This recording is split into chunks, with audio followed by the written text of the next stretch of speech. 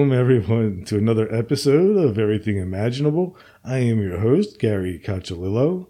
And before we get started, I want to thank everybody for listening and also thank the contributors to my show, who are executive producers Candace Sanderson, author of The Reluctant Messenger, and Ms. Aida, psychic and author of Hoodoo Cleansing Protection Magic, binaural production engineer Damian Keller, author of Sounds Good, Sounds Great, and monthly co-host Jared Murphy, author of It's Not Aliens, It's Worse, It's Us.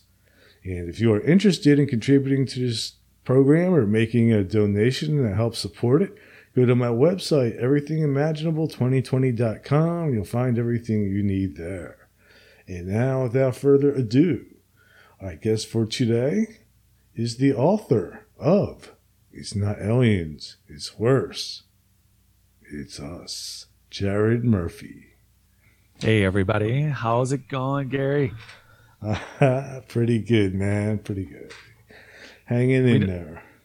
We don't have a thing yet. We need to have like some sort of Ed McMahon, Johnny Carson sort of intro for ourselves here. And here's Jared. Hey, I don't golf, but here's something funny about golfing. My God, that just dated us. Right. Now people know we're old. No, Insta Snapbook chat, LOL, TikTok. It still sounds old. Right? I tried to come up with like, what's the biggest acronym that could come out to make it look like a loser geek? Insta Snapbook Chatbook. Insta Snapbook Chat. Yeah. Yeah, It's Not Aliens is still in a revision, for everyone wondering. I am actually going to I'm continuing to release audio chapters on my member area of notaliens.com. I'm definitely asking people to sign more up on the YouTube channel, despite the Rockfin channel, which I don't have as much free content on the Rockfin channel, but I am moving more towards affiliate work. So I'm hoping to bring people better and better content and what we're doing, because I'm really hoping to put the burden of the cost of producing the work you and I do and what I do just all on affiliates and sponsors, great sponsors of the show, where we don't have to ask the listeners for anything other than to be entertained. And not there yet. I'm not there yet either. And by the way, listeners, I am moving to the other side of the country. And if you want to donate to help me buy some gas, just go to my website, everythingimaginable2020.com. The show value is so high. You just have to ask for continued. I mean, consider yourselves all independent producers, and you're helping produce the next and best of what is officially the top 3% of all podcasts, right? Top 2% now. See? So really, contributions are more than welcome. You'll hear us talk for hours, and the work that goes in pre and post production is actually pretty decent. It's much higher than what you guys are listening to as far as producing each show. So, man, we didn't even have this planned, but I also personally appreciate everyone listening. Without you guys and without the support, we would not be able to do this. No. Sometimes I'm overwhelmed by sometimes the support that I've received, and I'm also overwhelmed by the size of my audience. Actually, I can't believe my audience has grown so large. Isn't it great though? And it feels like it's been exponential the last few months, hasn't it? Yes. I mean, it's been over a year, but it feels like yesterday. It feels like this just got going. Right. I remember when I first started, I was lucky to get 30 downloads a day, and now I can get 1,000. So, yeah, it's just incredible, and everyone listening, it's like there's really so much. I mean, really, we are in a renaissance of information. It's not just regurgitated like 15 minutes of information on a new history show channel. And I like the history channel. I like history too. I mean, I like all that stuff. But I felt like for years, you turn on the television and it was the same World War II footage. It's like the identical clip, but with a different voiceover. Or, it's like the Great Pyramid. We won't know now, and we won't know in an hour what we're talking about. And it's like, oh. And it got so desperate for a while. It was like, you'd watch a show and you're like, oh wow, that's the same place, but the slightly different camera angle, and I'm seeing one new thing I've never seen before. And then you're like, well, at least that was new, And I feel like these shows are way better. These shows are more in depth. They take more time on each subject to really unpack the things that we're interested in. And I do think there's something to that. Yeah. I was watching one of those shows last night. I was on Amazon Prime, and I was watching, I think it was called like UFOs and Volcanoes. and it was, how and why? and they were pulling clips, God, that were like 20 years old from Stephen Bassett and what was that guy's name? Randall something. I've interviewed them both on my show. Randall Carlson? No. Oh. Where's this? I don't know. I forget his name off the top of my head. But there were people that I've interviewed, but these clips were like 20 years old. But the show was like made like 6 months ago. Wait, was UFOs and Volcanoes together in one show? Yeah. Oh, like Godzilla vs. King Kong? Bad? I mean, I think there is a connection, and I actually think that, this is one of those connections that sort of directly applies to your theory about, the aliens actually being humans and living beneath the earth and possibly using volcanoes as entrances and exits. Okay, so active or inactive volcanoes are they theorizing on the show? Active. I'm willing to hear more. They're active volcanoes. So they're flying through. They're flying in and out of hot lava.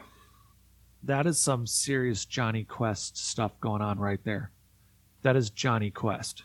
That's like Bandit and Race Banner, 1950s, 60s sci-fi stuff there.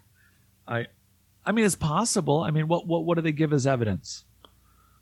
I'm just curious. I'm very curious. Videos, camera footage. Okay. Like if you Google UFOs and volcanoes, or even UFOs and earthquakes and different tectonic plates, you'll find patterns in it. Yep. So just to out myself for everyone, I won the district science fair top ribbons every year in a row. I did earthquakes one year, tornadoes another, and lasers the third year. Very into plate tectonic shifting. I even built a little city, and it all cracked and fell apart, and stuff fell in the inside, and buildings collapsed. I did the whole thing. That's pretty cool. Nerds. Are you going to remake that? I kind of want to. That could be a good YouTube episode. Ooh, that was fun. So I'm not opposed to, I mean, if the high pressure of underwater, everyone talks about the most unexplored area of our planet being, deep sea, and that our vehicles, our ability to go underwater at those deep leagues are such that, mostly everything we create will turn into a crushed pop can if we go to the bottom of the ocean. So whether a advanced ancient human vessel is flying through magma, which would be no different than extreme temperatures in space and near suns, I would think that, just going in the water isn't any easier, because we keep, there's all these sightings around Lake Titicaca in South America and off the coast. I mean, like, for those that are UFO watchers, and they're, and Michael Hall and I on Spaced Out Radio for a long time, I would hear his UFO reports before we would get going on our monthly episodes. And there was always a sighting off the coast of California. There's regular locations. And so clearly their technology is allowing them to enter and exit really, really deep areas of the ocean. It's maybe they're acting like submarines and only submersing a few 100 feet or 1,000 feet, or, but, if they're capable of going through magma, are they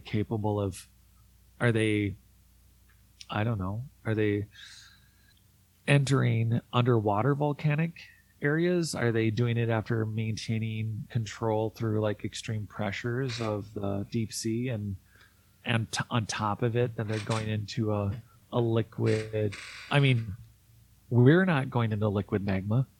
I mean, there's a big barrier to entry. I actually have a whole new theory on this that I came up with today. Oh, let's hear it. All right. So I was interviewing, his name is Sunbo Truebrother, and he has a book about communicating with Sasquatch telepathically. What Sunbo was talking about, though, is... I'm sorry. Keep going. Check this out, though. The guy was brilliant because, 99% of matter is empty space, okay?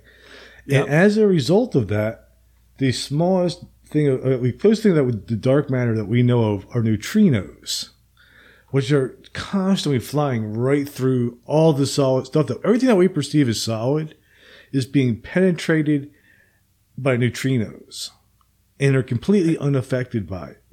So what I think is maybe these objects somehow can go from, subatomic to neutrino atomic matter and go right through solid things like magma, water, and all that, and not be affected.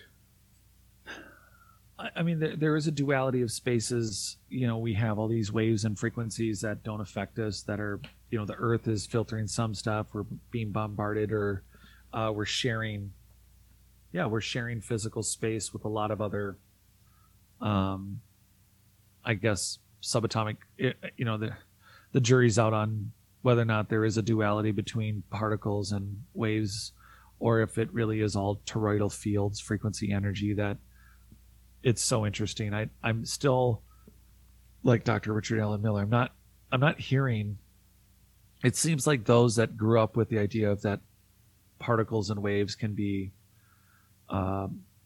simultaneous existing. I don't know if it's true, but all of it is traveling in and through and sharing the same atomized space. So that part's fascinating. So what do you think is more like I guess for a sci-fi movie, we're basically describing so let's say shifting? Let's say, for example, the particle actually does not exist. This is kind of what Sunbo was saying. The particle does not exist. The particle only appears as a particle once it slows down to a speed slower than the speed of light, and then light hits it and it bounces off and it appears to be a particle. So even though it appears to be a particle, it's still part of that wave. So there are no particles. Everything is a waveform. And this also comes up like in the remote viewing thing that we'll get to. I agree. I don't think from the research, and that was even 4 years ago, I don't think there's no way that it's I just don't see a duality.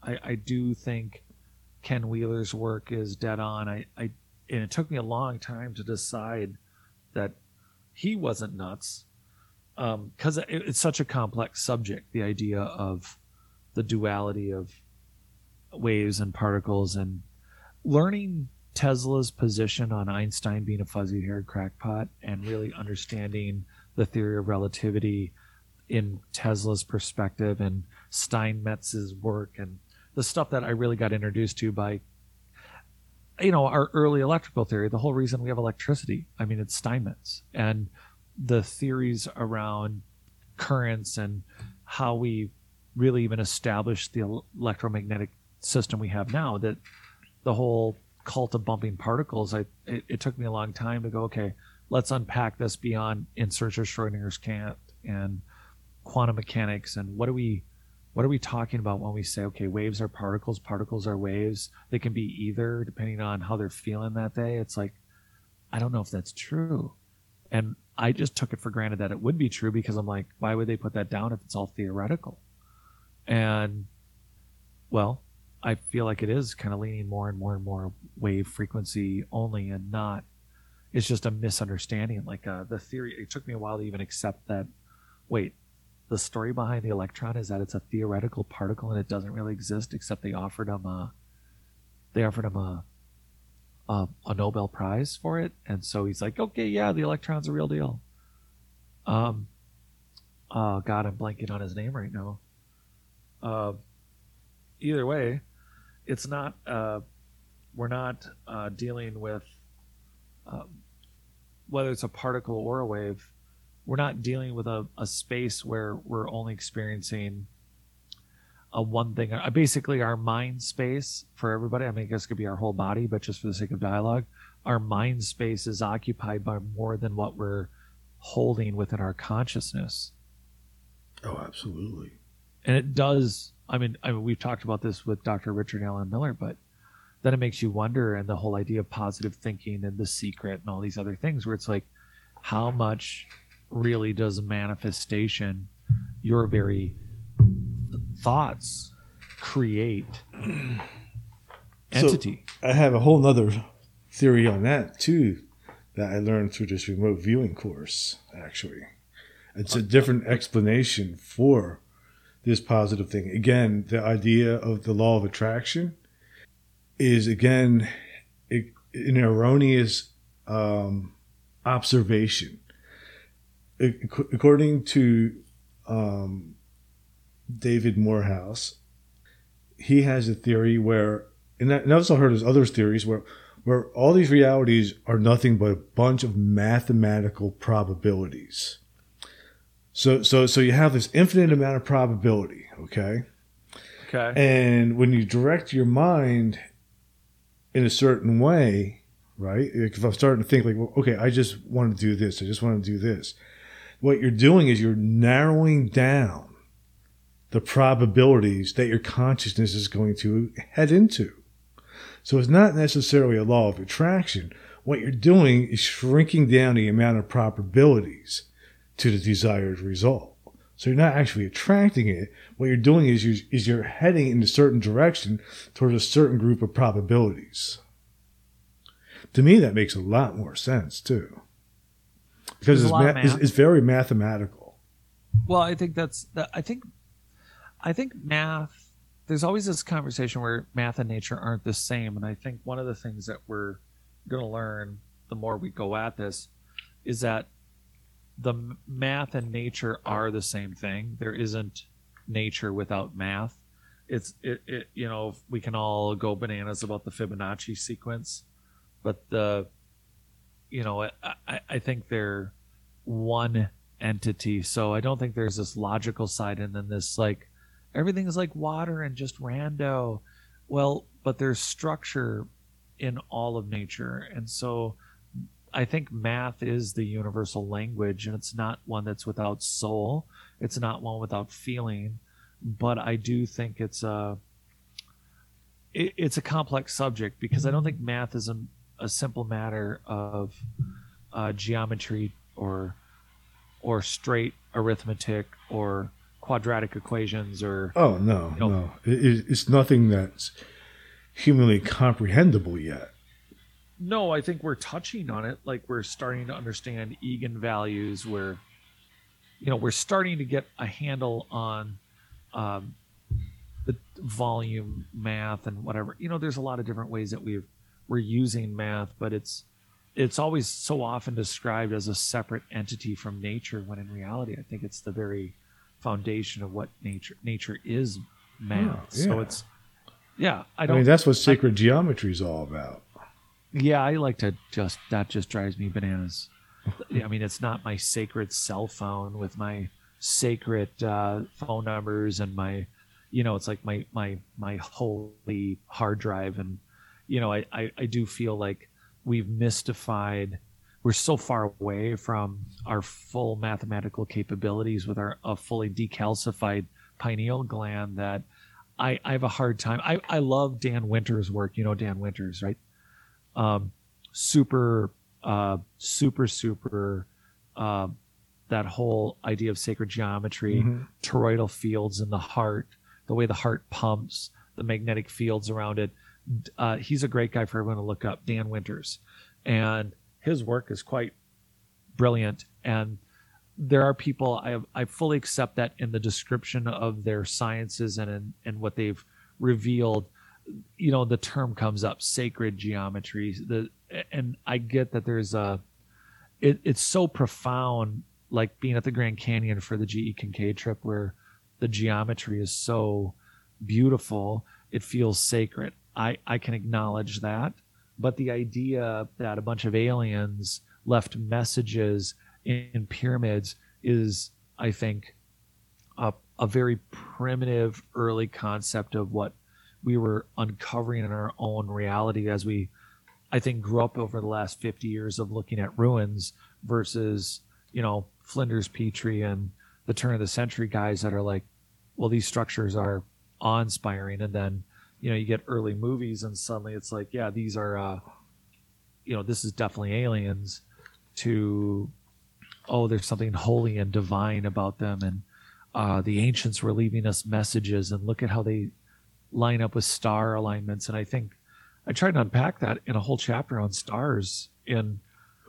speaking of my book, it hasn't come up for a while, but the astronomy, where sacred geometry, sacred star systems. And it's like, look, if you're a highly advanced ancient human race and flying in and out of lava pits, you're also looking at star systems way beyond the ones in the night sky. And you may have come from some star system that's behind the ones that you think primitive people are reveling over in the last, post-Younger Dryas period, because that's what they can see. But early post-Younger Dryas and pre-Younger Dryas and pre-Mount Toba, I think there's no way they were lining up buildings just to leave us a message about, peace, love in the universe. Sorry, I'm on a box. I'm ranting. I think it distracts from I think the sacred geometry word is one of those masking items that does more harm than good. I think the beauty of the complexities of whether it's Fibonacci type, impressions on things, I do think there's a beauty in it, and I think that it's the sacred part has taken it over in more of a blinding and uninformative way. I'm all done now. Stop. I was just when you brought up the pyramid, it made me think of what I just said about the probability thing, right? If you look at the shape of a pyramid, right, you're starting out with this wide, big base, so you have a ton of probabilities. And if it was a square, it would just stay a ton of probabilities. But you start taking all those other pieces off and make it into a pyramid, you're removing all the probabilities to reach that top capstone. True. I wonder if we misread things. Oh God, yeah, you're right. You totally. know? Yeah. Totally. Just like the whole wave and particle thing. If everything's just a wave and particle is just an illusion, and then we look at something like the pyramid, and we're just completely misreading what it really is trying to tell us, which is if you line things up a certain way, you're going to get to a certain place. Period. Well, I do think that. So we have the obelisks that you got videos of Brian Forster. I remember the first time it blew my mind. The first time I saw them banging their hand on obelisks, broken obelisks, mind you, not even the whole ones, but really big ones, and how all the obelisks ring. They ring like bells. And if you're dealing like Susan, oh my gosh, I'm so sorry. One of these days, Dr. Susan's last name will come to me, and I wrote about her. She's the gal doing the research about screaming plants and communicating plants. And she's kind of following up with Peter Wohlholen's work about... Oh, yeah. I've tried to get her on the show a couple of times. She never responds to me. Yeah, and I'm sure the woman's busy. I mean, she's doing brilliant work. And what I found interesting was, in relating it to the Great Pyramid, is the eigenvalues. They're like pi, pi, pi. They kept talking about all these different ancient structures being built on pi. Well, primarily, pi is an eigenvalue, i.e., frequencies, waves, i.e. energy. So whether it's a communication structure, an energy machine, all the above, if you have a really wide base of a pyramid that, in this case, so it's taken on its own, if we learn something, it's important for us to unpack how it's... I think there's a really giant infinity loop in all of us that are always trying to figure out the who, what, where, when, and why of us and humanity and the universe. And when we plug in a new value, we reevaluate things like the pyramid. So I think your wide base idea is a great point out, because the pyramid, the Great Pyramid in particular, one, it's 8-sided, and two, it's plugged into the base. And Dr. Susan's work, I think that when we look at again, Great Pyramid, the other structures there, and in our greatest antiquity, in modern times, in the 1700s, apparently there was reports that there were 7 pyramids in that area, not 3. There were 7, and of those, we don't even know how many were like rebuilds or how many of them were original high technology with 8 sides, like the Great Pyramid, and Menkaure is an 8-sided pyramid, but they're plugged into the base, and I think they're operating under very low, like super, for all you at home that have an extra woofer, a bass for your speakers that's like super, super bassy. I think that the energy vibration that the pyramids were working at off of natural vibrations and energy, they were able to produce results with a sustainability because of their size, and they were carved, and the base of the Great Pyramid is carved and plugged into the ground like a socket. A lot of people don't know that. It's as if they carved away and literally socketed it into its foundation. It's very interesting. But I do think that those Egan values aren't there because they just built it. Oh, it's exactly on the center of the earth. And I don't think that was a random choice because they really cared about some googly eggplant god of the octopus. I don't think they were doing it for that or Orion or any of it. I think this is an energy machine. I know we're not talking about the pyramid, but in reference to the value of pi and the value of frequencies and energies, in reference to the very, very, very subtle frequencies, not magnitude earthquakes that shake down buildings, but the very, very subtle hum and drum of the earth, like Dr. Susan's work with the plants.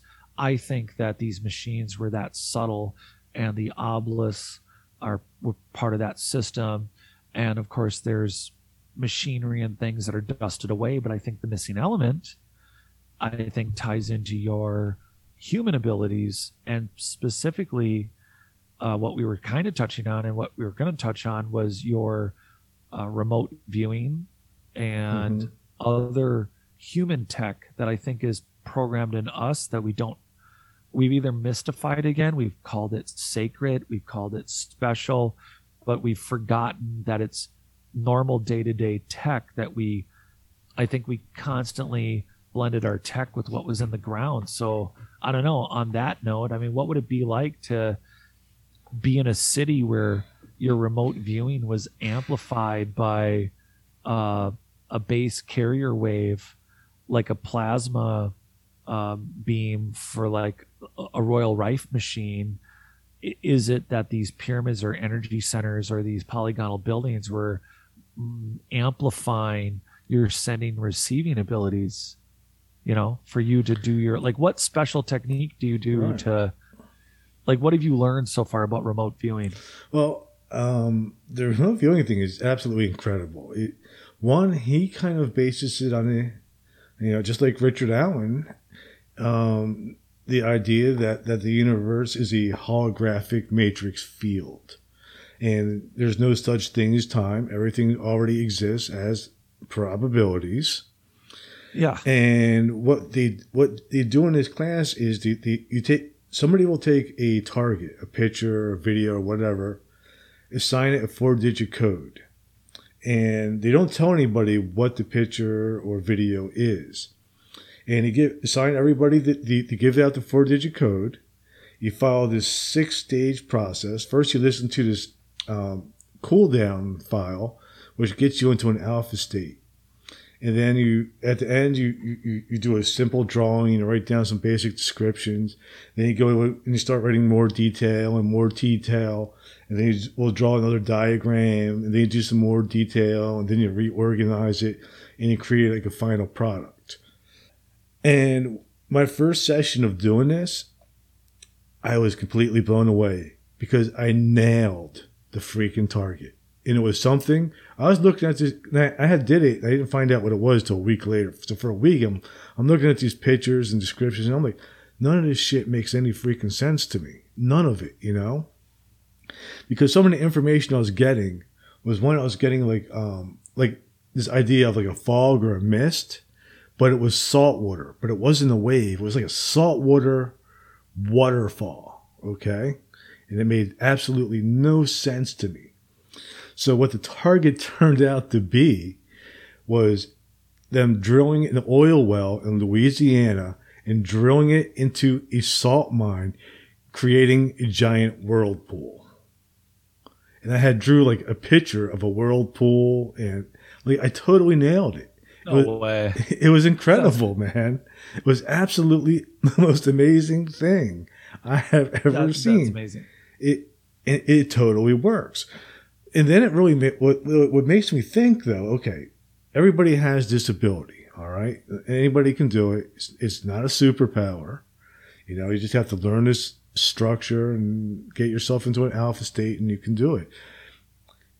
But if I'm able to extract information from that holographic matrix field, and you just mentioned it about those pyramids, how much information can be pumped into it, completely altering our realities. Oh, interesting. Reverse engineering the remote viewing. And Right. this stuff was designed by the government, and the government knows it's real.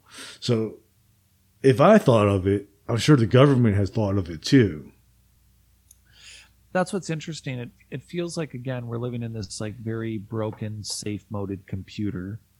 And I'm talking about from biotechnology, not as in one man-made, but what we look out in quotes and call nature, that there is this advanced engineered planet that was terraformed and managed by a very advanced human society long gone.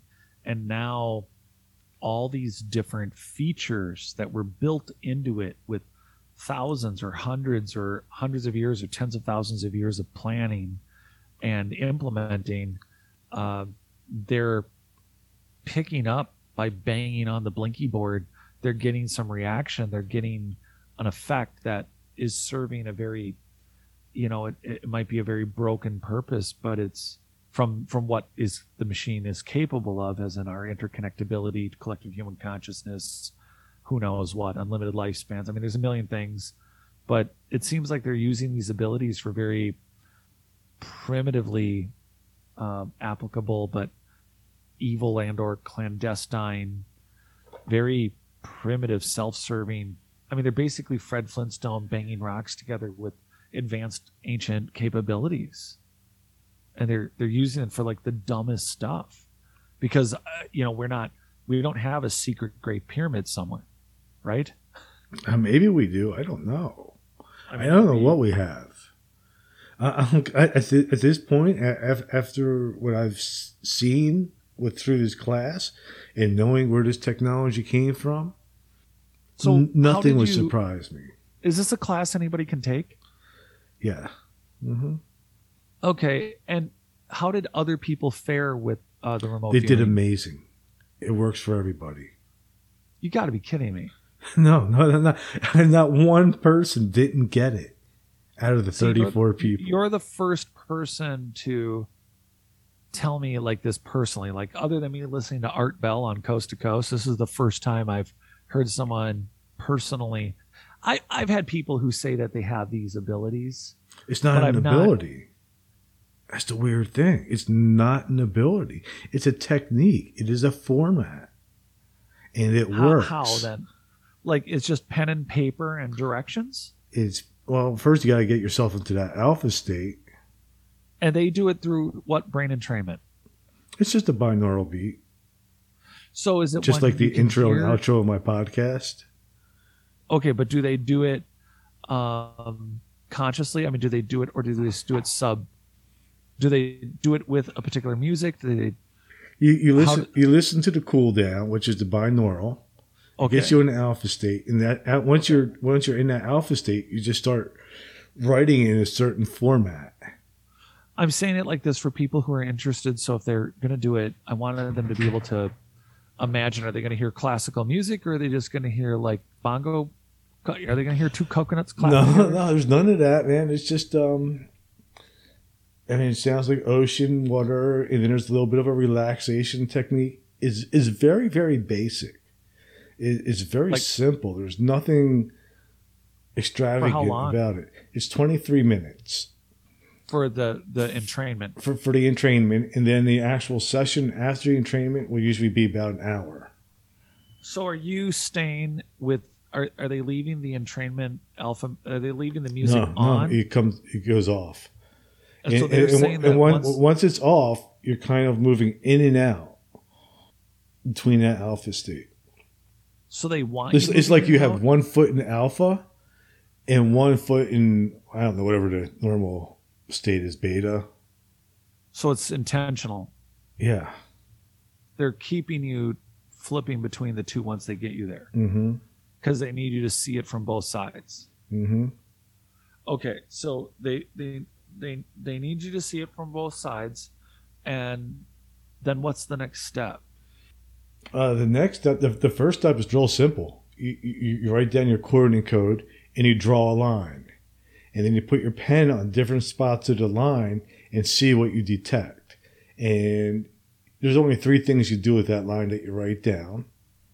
And then after that, you move to stage 2, which is just verbal data, which is like stuff like, taste, smell, touch, things like that.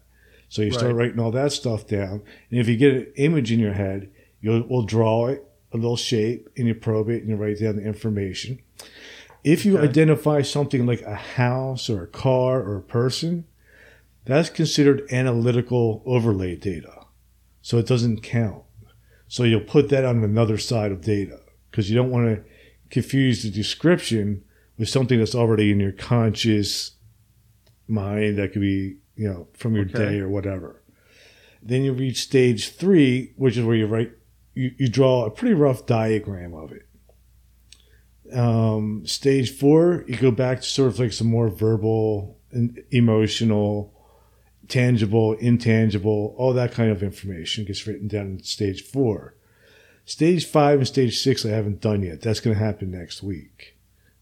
Okay, what's that? I don't know what they are yet. I didn't read them yet.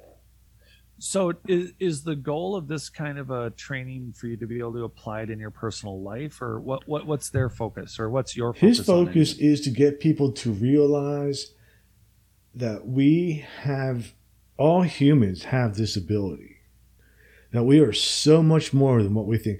We are not just a physical body. We are a part of this quantum holographic field of probability.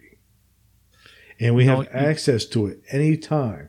We are not limited to just this particular time and space, but we have access to unlimited information in unlimited time outside of time and space. It fascinates me so much because what you're telling me, it's always been on my mind, diabolically speaking. Like, it's worried me.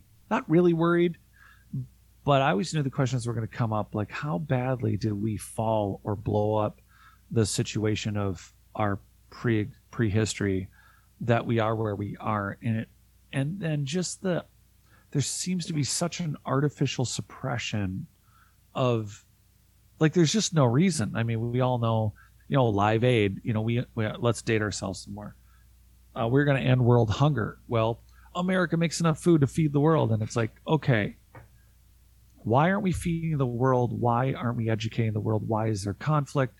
I mean, it seems like, it's all very complicated, but it also, on the other hand, seems very, I'm generalizing to get to a point, which is just simply that it appears, again, this very odd, weird, unnatural suppression when you look at these individual incredible superhuman abilities, like what you're talking about. They're not superhuman. Everyone has them. Yes. They can do it and they can use it. Everybody in the class could do it. So I wonder if the reason everything is so chaotic or disorganized is to keep all the ants from marching back together again. I think so. intentional. I think so because one of the other things is because I got interested, I'm taking this class and stuff. I was searching on Amazon for one of the people who had started this remote viewing thing. And one of his name is Russell Targ. And I found a thing, God, it had to be from like 1973, I think it was. Okay. And in 1973, Targ was talking about all this stuff openly. In 73? In 73. And here I am in 2021, and it's new to me.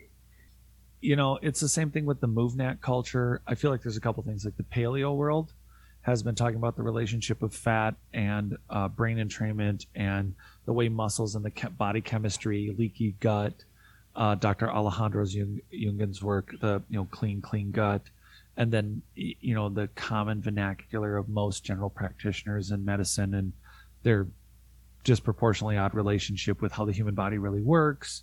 The placebo effect, and then you start accelerating through these other things where it's like our relationship with health, fitness, breathing, Wim Hof, superhuman, whether it's cooling or heating or inflammatory, or all of these abilities, or what people are calling paranormal abilities or second sight.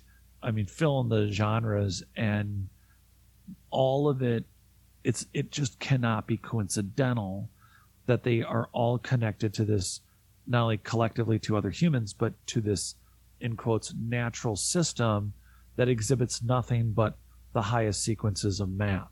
Mm-hmm. It seems very well designed. And now we have these abilities that just don't manifest for us easily anymore.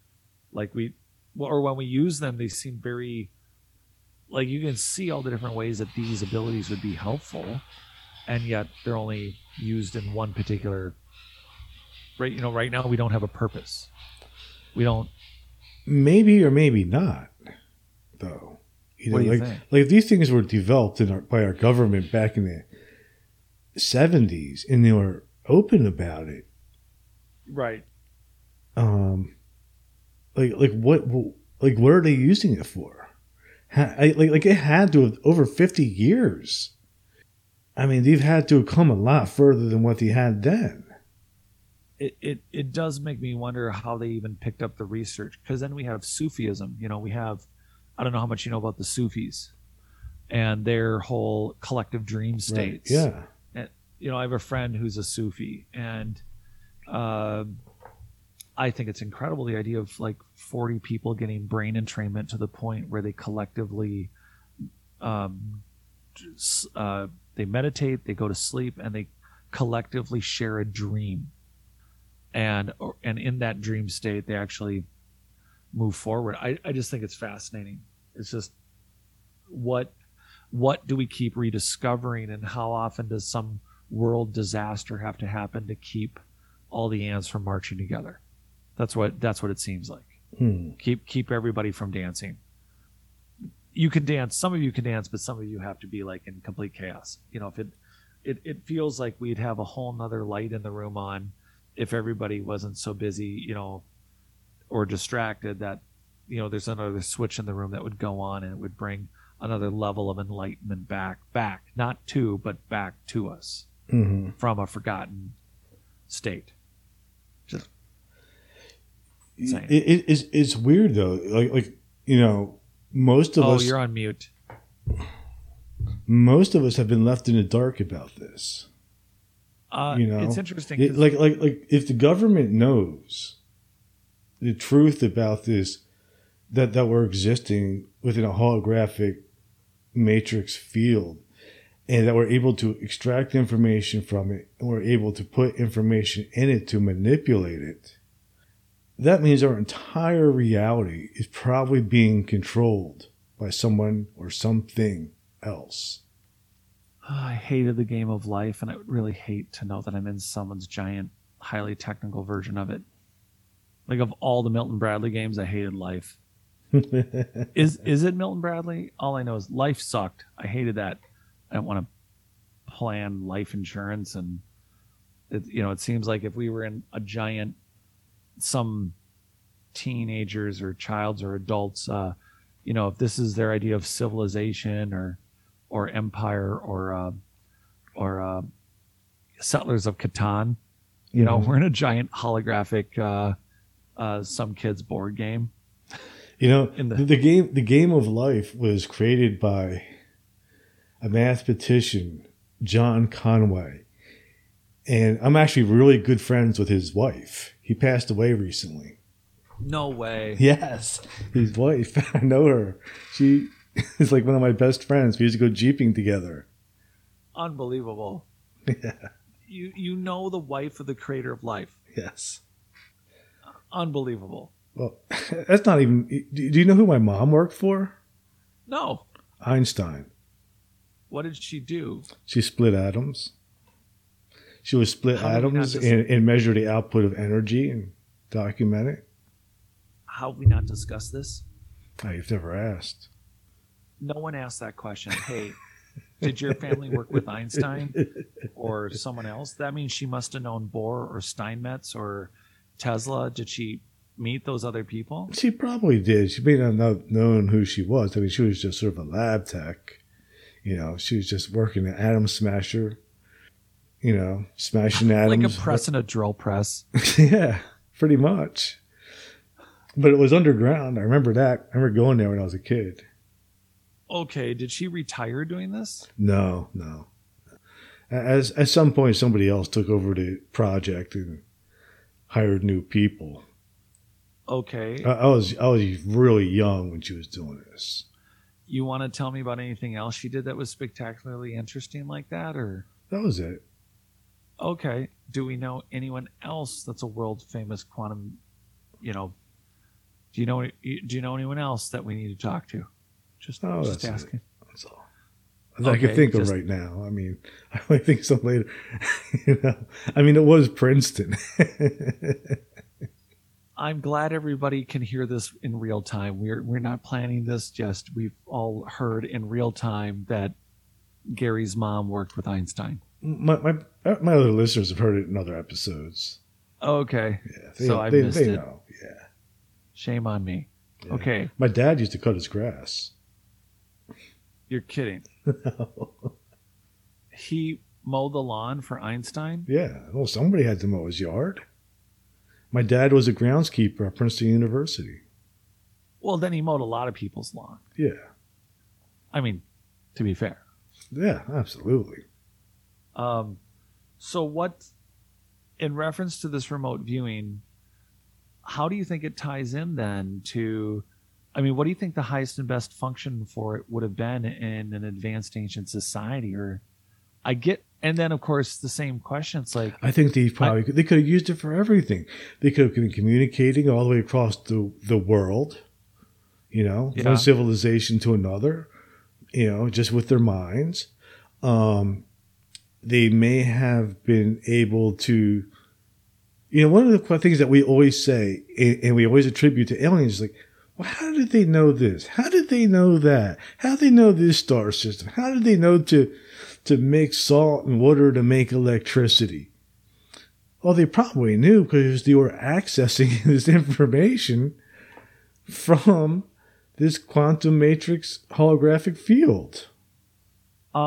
That's true. Even if they came here and if there was like just an instruction set, like pre-made, ready-made world for a new species, that would be one sci-fi version where it's like you're literally the first humans pop out and they know what to do instinctively. Well, maybe even like that's the manual. Totally have given that description before. I totally agree. I think that's a great description of it. But you made me think of something I hadn't thought of before. It goes back to muons and sharing space with different kinds of waves and frequencies and particles, and that muon study of the Great Pyramid that they did. Well, they've done a couple now, but they found that hidden tunnel system within the Great Pyramid.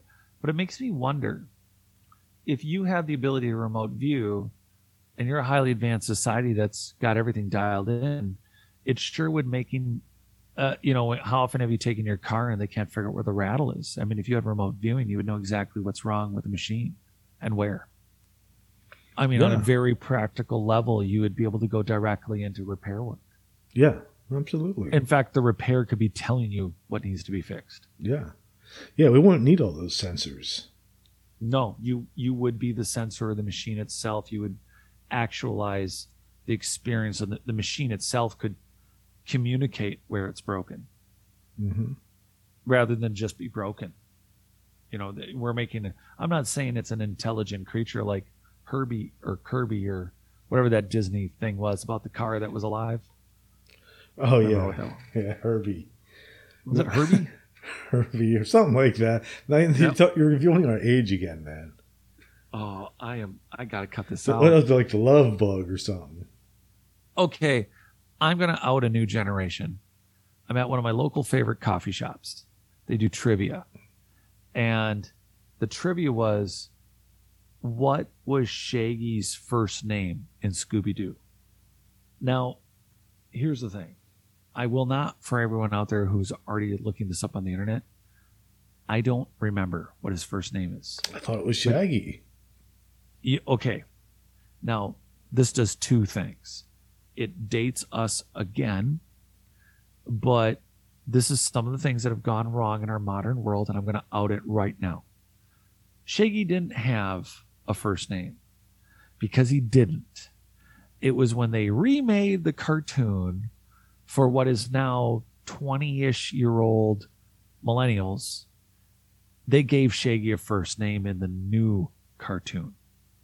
I did not know that until 2 weeks ago, and they had trivia, and they're like, yeah, when I was a kid, yeah, the Scooby-Doo. And I'm like, old Scooby-Doo? And they're like, no, the new ones. And I'm like, oh, they gave Shaggy a first name.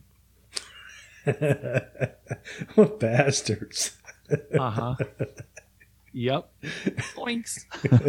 Oh, I'm so high. I don't know. I can't do a Shaggy. Doinks. Yep. But he has a first name now. So if you get someone young enough, they're going to tell you Shaggy has a full name. And you get someone old enough, you're like, dude, it's Shaggy. Now we have an outing for both ends of the spectrum. That's crazy.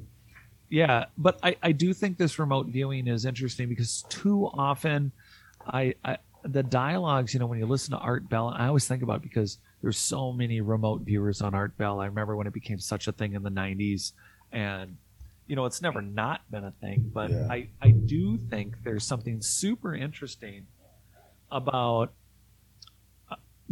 thinking to what it would have been applied to not only in ancient times, but we're not at a point anymore where we need to rehash like I remote viewed and saw 5 men working on an alien in 1984 and like, oh gosh, you know, it was like, it seemed like the only remote viewing stories had to do with either that or finding Gaddafi or, you know, like there just seemed to be two extremes for the dialogues for remote viewing. And it was never, I think, outside of military conspiratorial. Yeah. I feel.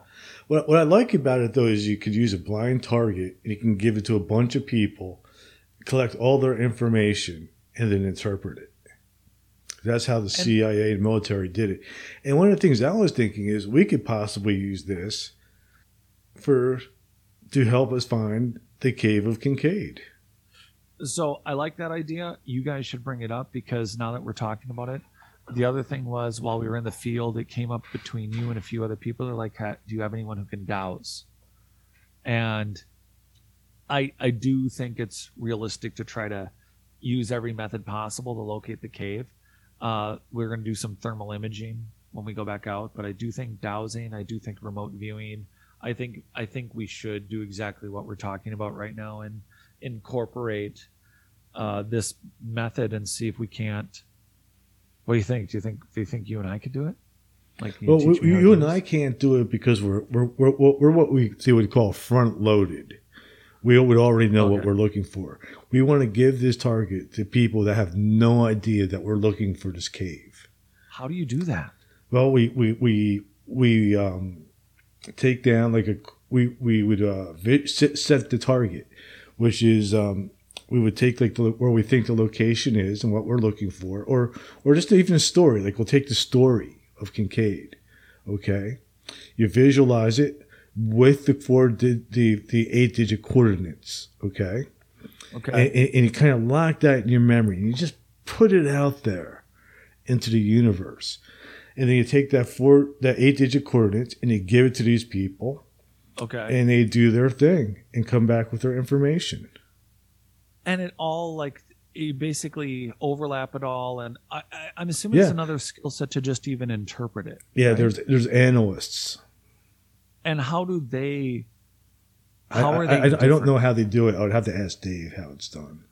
I think this is it. I like I'm super interested in the layers of it because, again, to me it points to a more complex ancient system that's always relying on interconnectivity. Yeah, absolutely. And to me, that's not just redundancy, but I'm always trying to debate with myself. And for those listening, I'm always debating, was our ancient past filled with really warlike, very not get alongish groups of various people? I mean, do the ethnic groups of the planet represent really random races, or are they really all in the great ancient past, right now we have gene CRISPRs and different ways to customize babies, but were people really actually customizing their bodies to their jobs and not in a modern sense of like this group's everyone on the planet's been a slave. I'm not referring to that. I'm saying, were they specializing for hot, cold, various genetic technical abilities with plants and animals and frequencies and waves? Were there various human races like the Paracas? Run the gamut. That I think we already know the answer to this question. Yeah, I think it's likely probable, but it's interesting. The question is, were they all evil? Or did they? Mm-mm. Right. So to me, this just shows that one of the ways you naturally eliminate hostility is you continue to build a society that isn't controlling itself through creating docile, primitive, non-fighting genes. I think they were constantly, not out of fear, but there was more strength in the interconnectivity. And I don't just mean that like, look, I can see you coming at me with the bat and you're pissed off. I mean that the idea of raising an ill will towards one another was not possible because this very single example shows the value of the interconnectivity of humanity. You have the analyst, you have the remote viewer doing the remote viewing, you have somebody setting the target. But I think maybe in the day, like, if the pyramid wasn't vibrating with the right energy level, if there was something that was broke or not moving or a part off, I think that you could analyze it more accurately with this kind of ability than you would through just any other monitoring system. I think it'd be for, if you were a deep laser cut rock cutting society, it just, again, those are primitive examples because they represent large insertions of giant humans or tracks or machines. But remotely, you would be able to view a colony perhaps of managed penguins or animals that were serving purposes beyond, well, there's just a planet full of animals.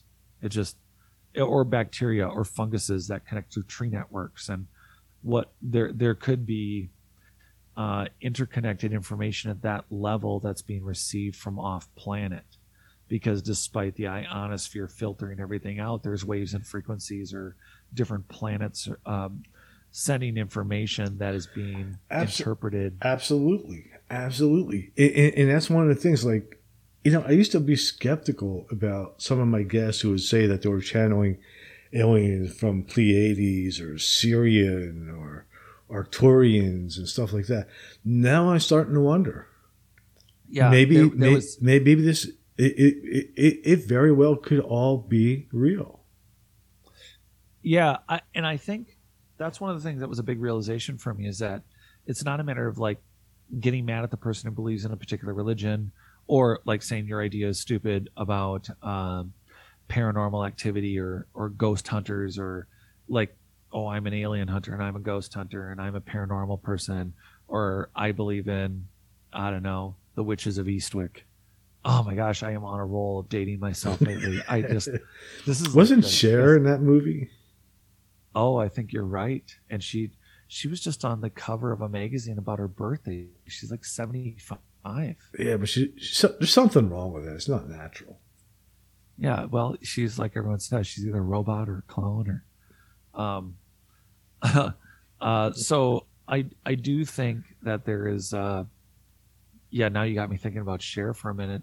I do think that there is a label that we put on our experience of banging on this broken technology, that people have a view of it from their personal experience, and they think, oh, this is a paranormal thing, this is a religious thing, this is I don't know, some woo-woo whatever other thing, and unfortunately, due to our personal abilities of manipulating or visualizing and manifesting creations, it is possible for us to skew the Blinky board to kind of at least look fuzzy like the world we're defining it. But I think that it's really fascinating that it's not a Blinky board of one person's design.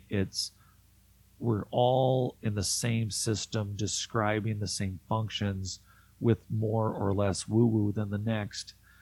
And in reality, the system's still working, even though it's broken.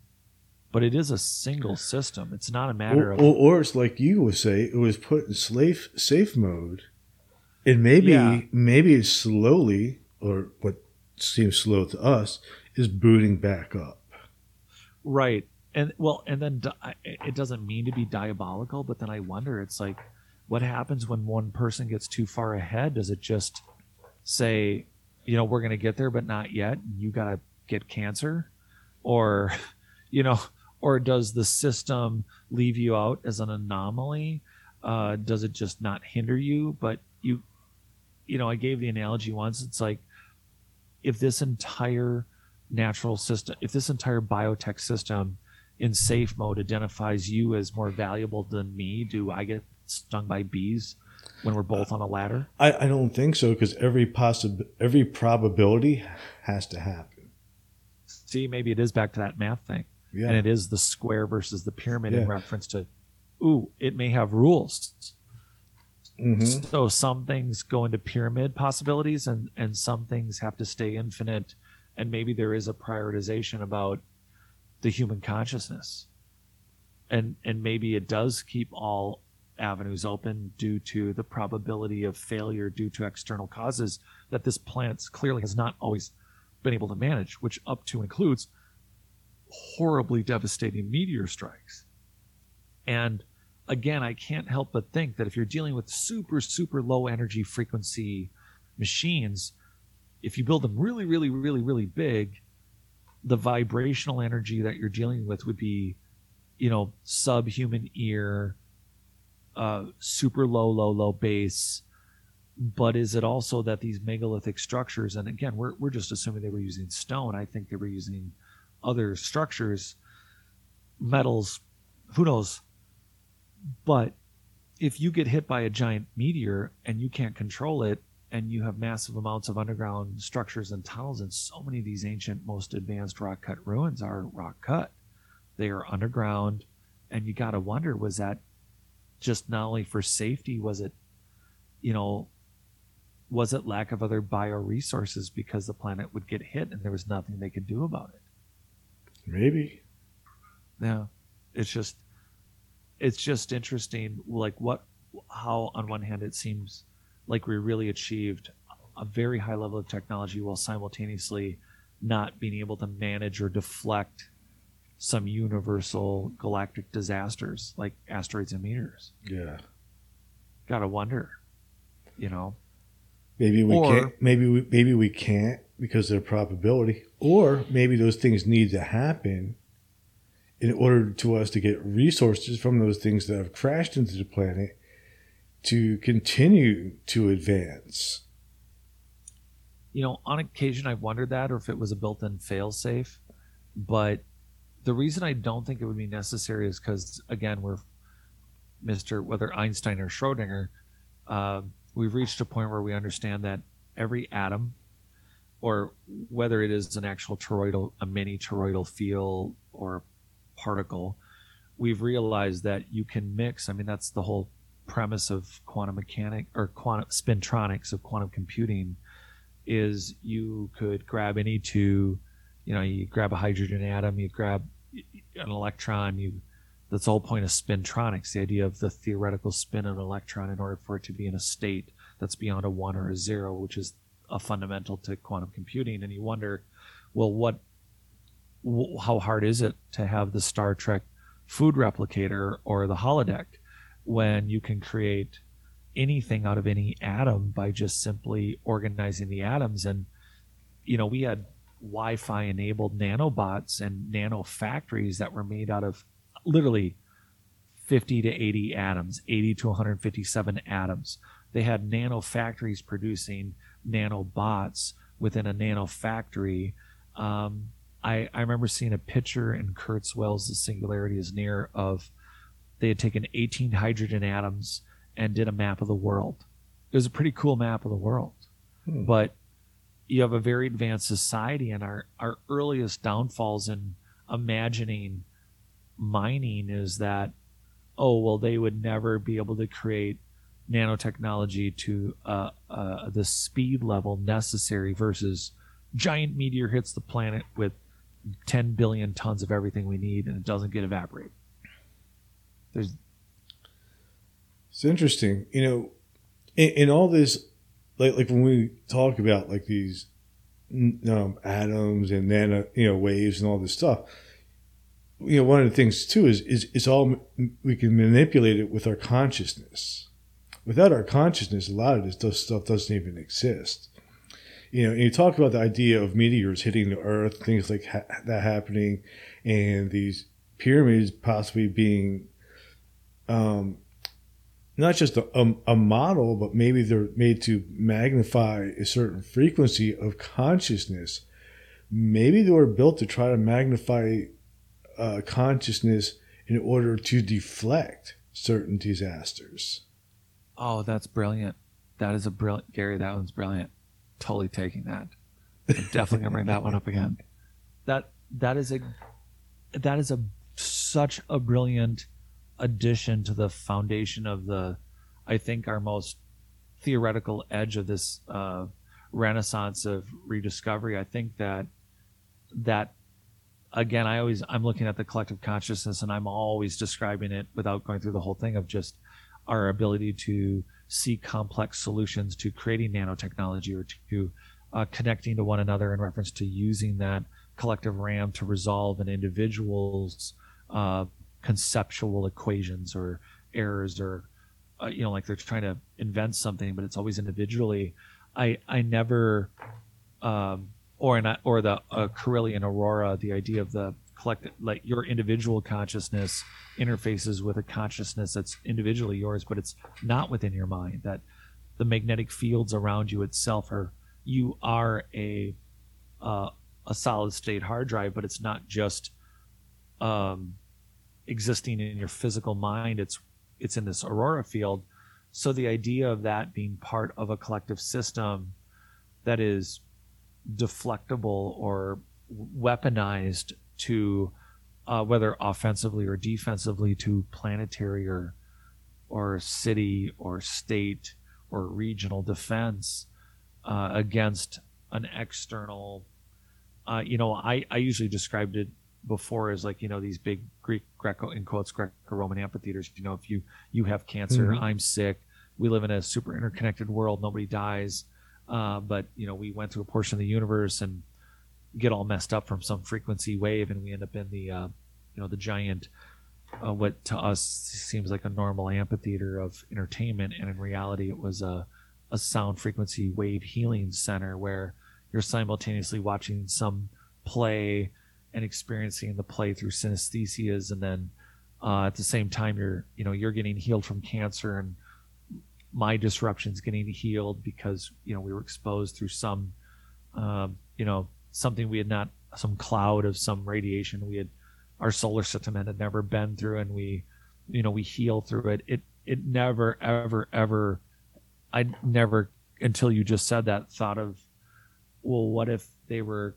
projecting that consciousness as another layer of protection to deflect or tune out something that would be harmful to either a group or an individual.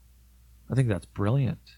Yeah, it's definitely possible. I mean, these things could have been just magnifiers of consciousness to help us deflect things that we wouldn't be able to do. I mean, and that idea is so much advanced than what we currently have. It's very different. It's such a different animal, what you're describing. Such a different animal. And I think that there's enough layers to it. And I think that's one of the reasons we have to keep having this dialogue. And for anyone who tunes into us, I think it's worth listening to everything we do, because the personal road to discovery, it's not just about sorting out mentally. It's physical ailments, it's mindset, it's not a cure-all or a catch-all, but I think that the total who, what, where, when, and why of what we are and are now is related to answering these questions for each of us individually and then collectively. Yeah, big time. And like I always say, like for me, like in this podcast, I don't want to tell people what to believe.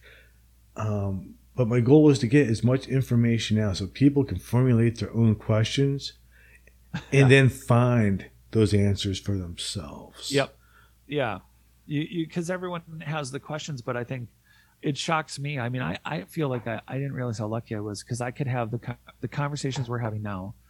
I had a group of friends that I could have this conversation with when I was 14, 15, 16, 17.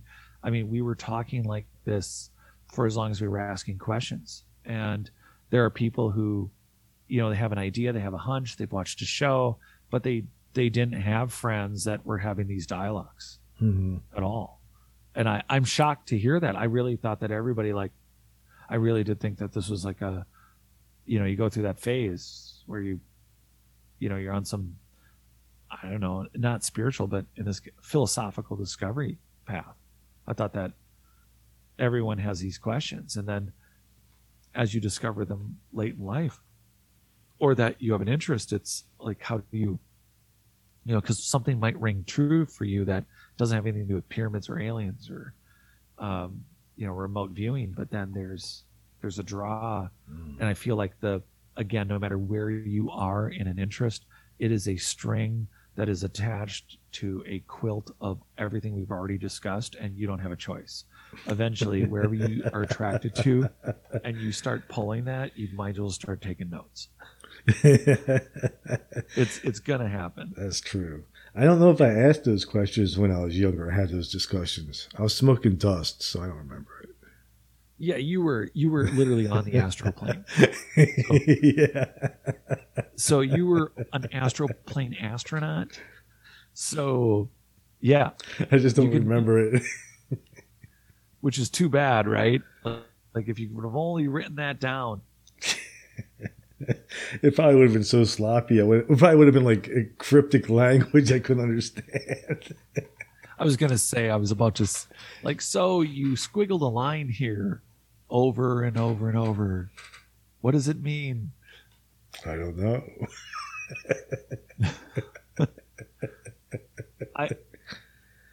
I can't believe we reached some of the points that we have in this show. And I think that the remote viewing for the Kincaid Cave, I don't know why we didn't consider it before. The dowsing came up on that first expeditionary trip. The thermal imaging's happening. I think we should talk soon about doing the remote viewing for the Kincaid, Mm-hmm. seeing if that could come up with your Yeah, guy. yeah. I'm gonna mention it to him.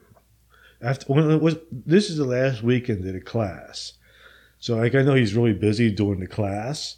But once he's done with that, I'm going to send him an email and tell him about what we're trying to do, and see if we can create the target and have some of these people that took the class try to remote view it as a target. I wonder. I guess let's talk after the show. And I'm still not out, by the way, with my notaliens.com.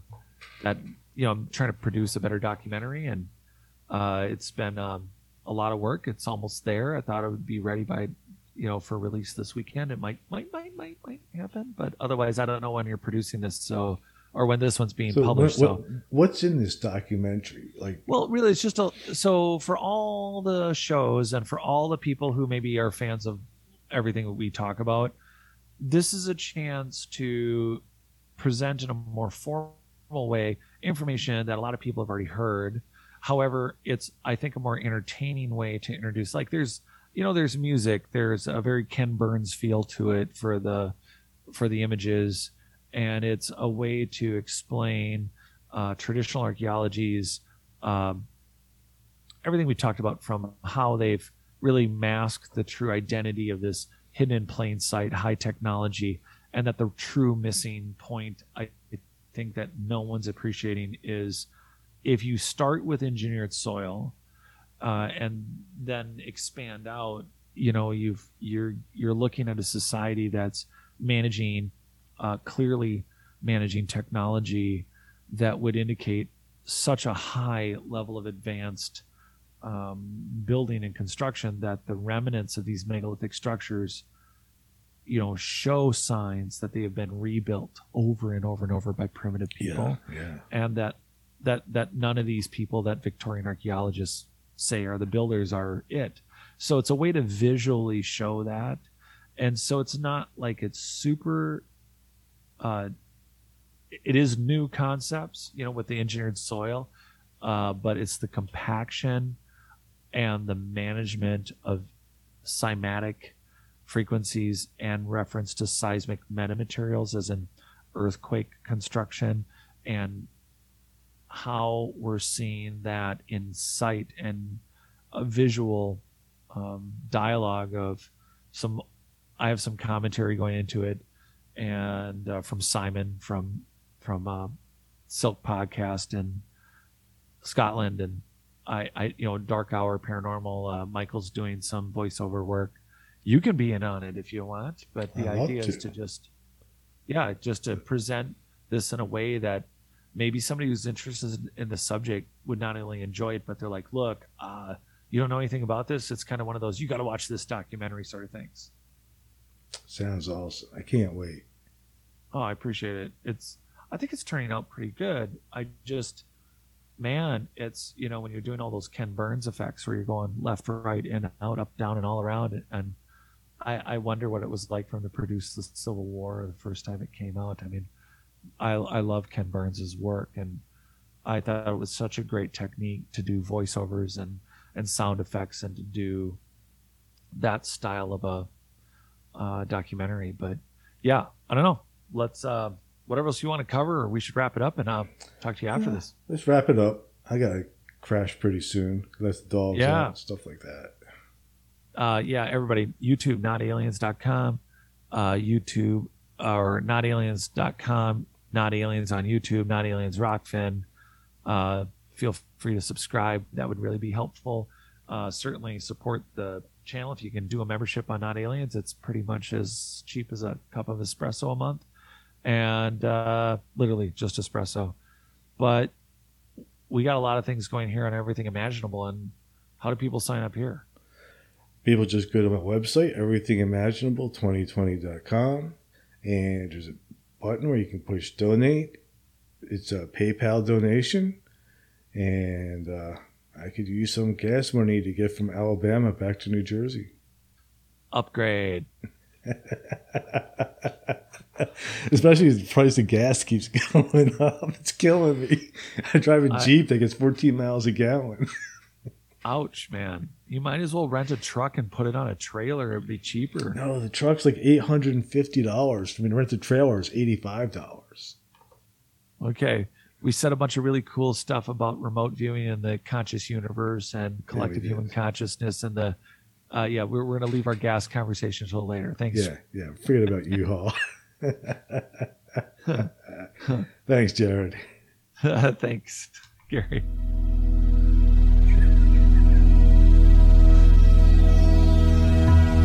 Thank you for listening to Everything Imaginable. You can reach Gary at everythingimaginable2020.com or message him at everythingimaginable2020@gmail.com. He's also on Facebook, Twitter, Instagram, and LinkedIn. You can buy t-shirts, coffee mugs, and other merchandise to support the cost of producing this podcast. Click on the merchandise link at the top of this page, www.everythingimaginable2020.com. You can also buy the book Enlightenment Guaranteed. It's the only book on Zen that you'll ever need. You can find it on Amazon, and it will change your life.